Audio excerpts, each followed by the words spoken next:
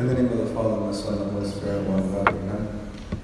As I mentioned in the Synaxar in the Lives of the Saints, today is the second day that we celebrate the Feast of Theophany, or baptism. And so you can see in the Gospel it starts with St. John the Baptist talking about our Lord Jesus Christ. And it kind of reminds me, or it's really a story about evangelism. If you think about yourselves, if you ever tried a new restaurant or you bought something just because somebody recommended it to you, right? Somebody tells you, this is a really good restaurant, or the food here is really good, or this store has really good deals, right? Or if you've ever gone to a movie or watched something on Netflix because someone said, this is a really good movie, you have to see it, I saw it, it's amazing. And if you think about yourself, are you more likely to try something because it's recommended by someone you know, or you're more likely to try something if it's recommended to you by a stranger? Or maybe even worse than a stranger, are you likely to listen to somebody like a salesperson, right? A salesman, if they recommend something to you, you don't really take their advice all that much, right? They have a different motive. You know that their motive is really to sell something to you, not really your benefit. At the beginning of the reading this morning, we see St. John the Baptist, and St. John the Baptist is doing what he always does in all of the gospel passages that we see about him. The story where the passage begins with, he's with two of his disciples. And while standing there with his two disciples, our Lord Jesus Christ walks by. The first thing that St. John does, the same thing that he's been doing all along, is drawing our attention to who our Lord Jesus Christ is. So he proclaims in a loud voice, "Look, here is the Lamb of God." So what do these disciples of St. John do? They leave John and they go after Jesus. And then what follows is St. John the Evangelist's account of our Lord Jesus Christ with his first disciples. And there are, I think, three things in particular that this passage teaches us about discipleship, about evangelism, about following Christ. First thing is that St. John's disciples, they did not start following Jesus blindly. They didn't start following Jesus just because they thought it was a good idea. They're following St. John's testimony. When they leave St. John the Baptist to follow our Lord Jesus Christ, they do so because of what he said. St. John led them to consider Christ. They had probably been, if you think about it, with St. John for a while, heard his teaching for a while. And now they were following up on his teaching by turning to our Lord Jesus Christ. So, think about that. The two men who went after our Lord Jesus Christ at the beginning of the passage did so because someone they knew and someone they trusted recommended Christ. This is true actually of the other people in the passage too. If you rest of the gospel that we read today. One of St. John's two disciples to follow our Lord Jesus Christ was St. Andrew. And our passage, what it says deliberately, points out that the first thing he did was find Simon his brother. The first person he went to tell about our Lord Jesus Christ was his brother.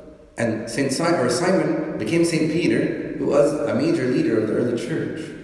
Would Simon have been willing to consider getting to know our Lord Jesus Christ without the witness of his brother, St. Andrew? Probably not.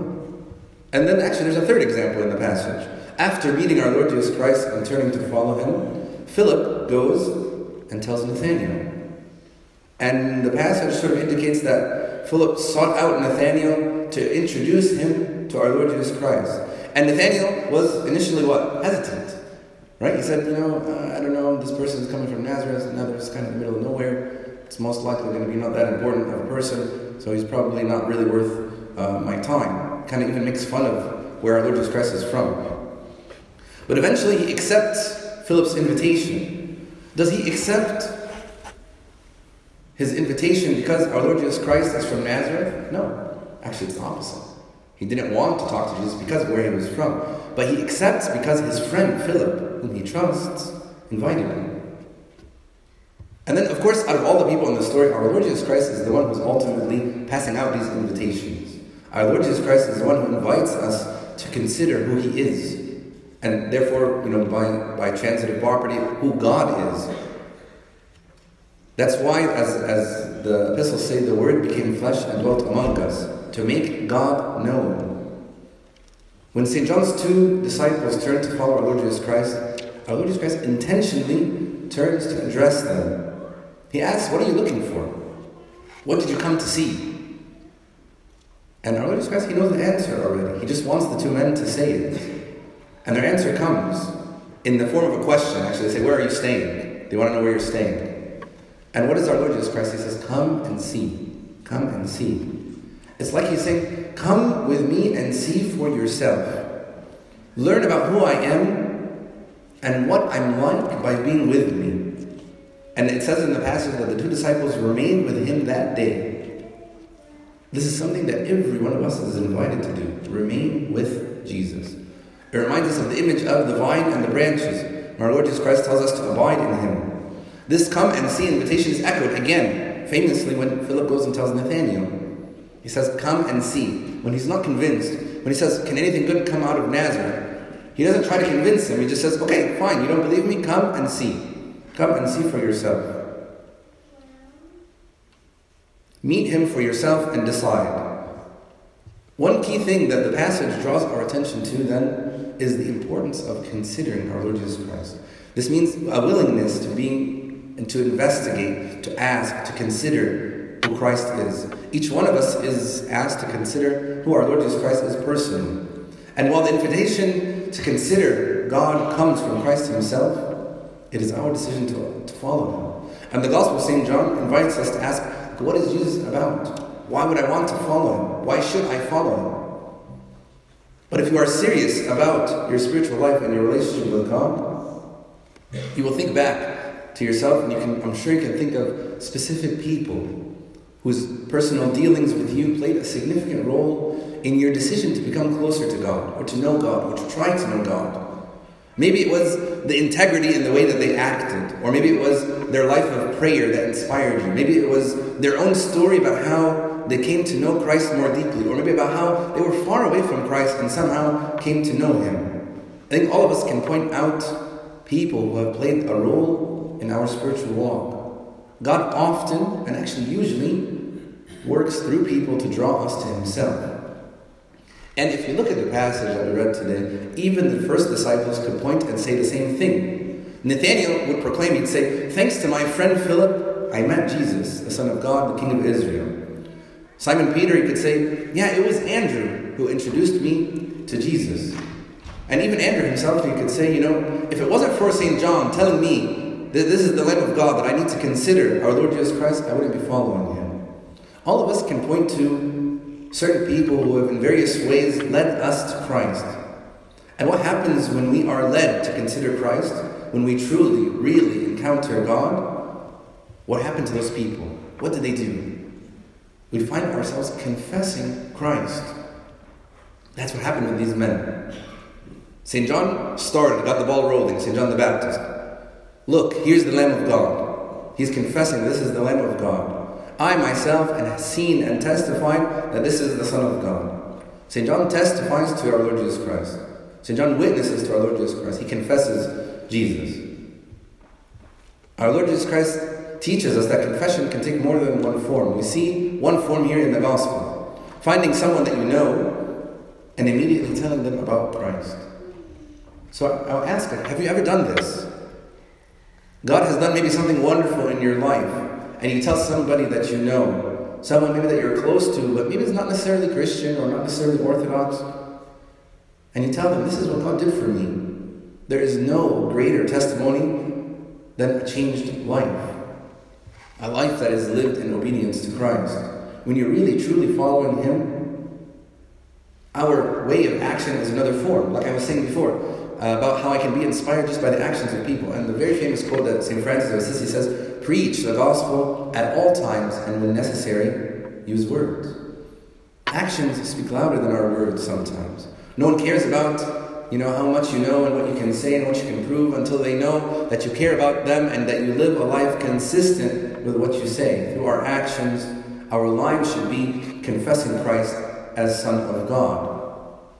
But we are all called to give witness to who our Lord Jesus Christ is, the Son of God, the Lamb of God, like St. John the Baptist said, the Word made flesh, the King of Israel, the Messiah. We are called to confess who Christ is. We can do this in words, we can do this in actions, but there is no way out. We're actually commanded to confess our Lord Jesus Christ. The Gospel of St. Matthew says, "Therefore everyone who confesses me before men, I will also confess him before my Father in heaven. But whoever denies me before men, I will also deny him before my Father in heaven." This is not an option. Confessing our Lord Jesus Christ, if you look at this too, is not a private thing, it's a public event.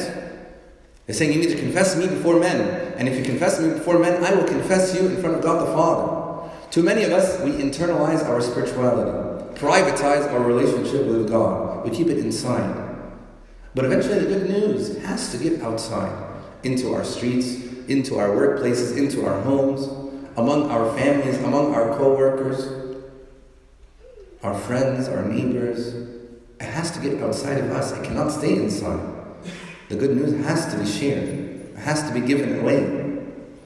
Giving away the good news means to confess our Lord Jesus Christ as Son of God. And in the very act of confessing our Lord Jesus Christ, we are also calling others to consider confessing our Lord Jesus Christ too. Our lives are an invitation to consider the same Christ who touched our lives and changed our hearts. Imagine if you said to someone, "This is what the Lord has done with me lately," or "This is how God provided for my needs." Sometimes this invitation has to be given directly. Why don't you come and visit my church on a Sunday? Or would you like to come with me to this Bible study? Or, "Hey, there's a really good Sunday school or youth program at my church. Maybe your kids would be interested."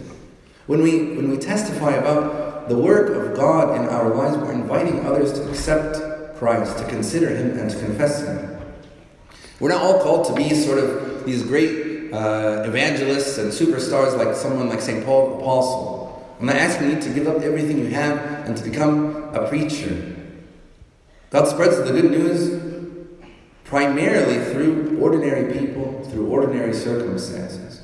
When we talk to our neighbors, or when we have family over for dinner, or we drive our kids' friends to their sports, God's means of working doesn't usually appear to be like supernatural or obvious in any sense. He chooses to work salvation into our lives through the ordinariness of our lives. If you think St. John the Baptist, he didn't do much. He said, "This is the Lamb of God." And he encouraged his disciples to follow. And then they did. And out of their own heart, they said, "I have to go tell my friends. I have to go tell my brother. This is something big that's happening." This means that each of us can participate in what God is doing and be a witness to Christ. Our confession of Him as Son of God does not have to be perfect. I don't need to know every single bit of minutiae about the faith. It has to be honest. It has to be heartfelt. It has to be real. The fact that people are more likely to consider Christ if they hear about Jesus from someone they already know and trust should convict us, should tell us, okay, I need to be that person. That means that the people that you know have the best chance of being introduced to Christ through you. Evangelism is best when it happens through relationships that are already there. People are much less likely to accept Christ in some context of, imagine if we did an event where we just went out into the street and we just handed out pamphlets to everybody. Maybe people like to do that sort of thing because they feel like they're doing something. But how successful is that going to be? How many people will take you seriously? They have no idea who you are and you have no idea who they are, right? But if we have relationships with people and I tell them about really how God is working in my life, this is convincing.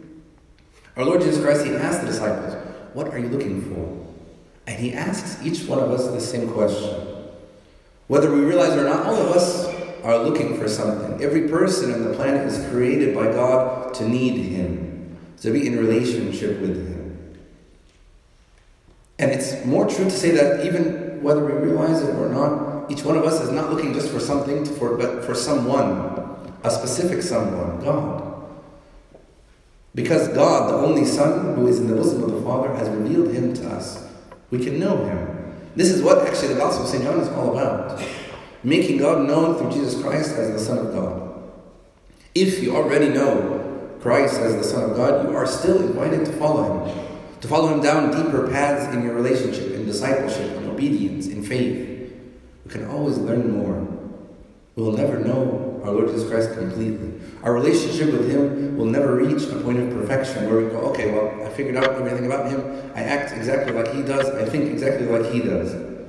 If you know our Lord Jesus Christ, but you want to know Him more, this invitation to come and see that the gospel preaches today is for you. But if you're sitting here today also and wondering, who is Jesus, or maybe I don't know Christ very well, and you've never made the decision to follow Him, then the gospel is a calling for us to consider that decision today, to consider to come and see. Our Lord Jesus Christ invites us to follow Him. He invites us to get to know Him. Eventually, our Lord Jesus Christ wants us to confess Him as Lord and as Son of God. But it starts with the initial response to what He says to those first two disciples, come and see. May God give us this eagerness, and glory be to our God forever and ever.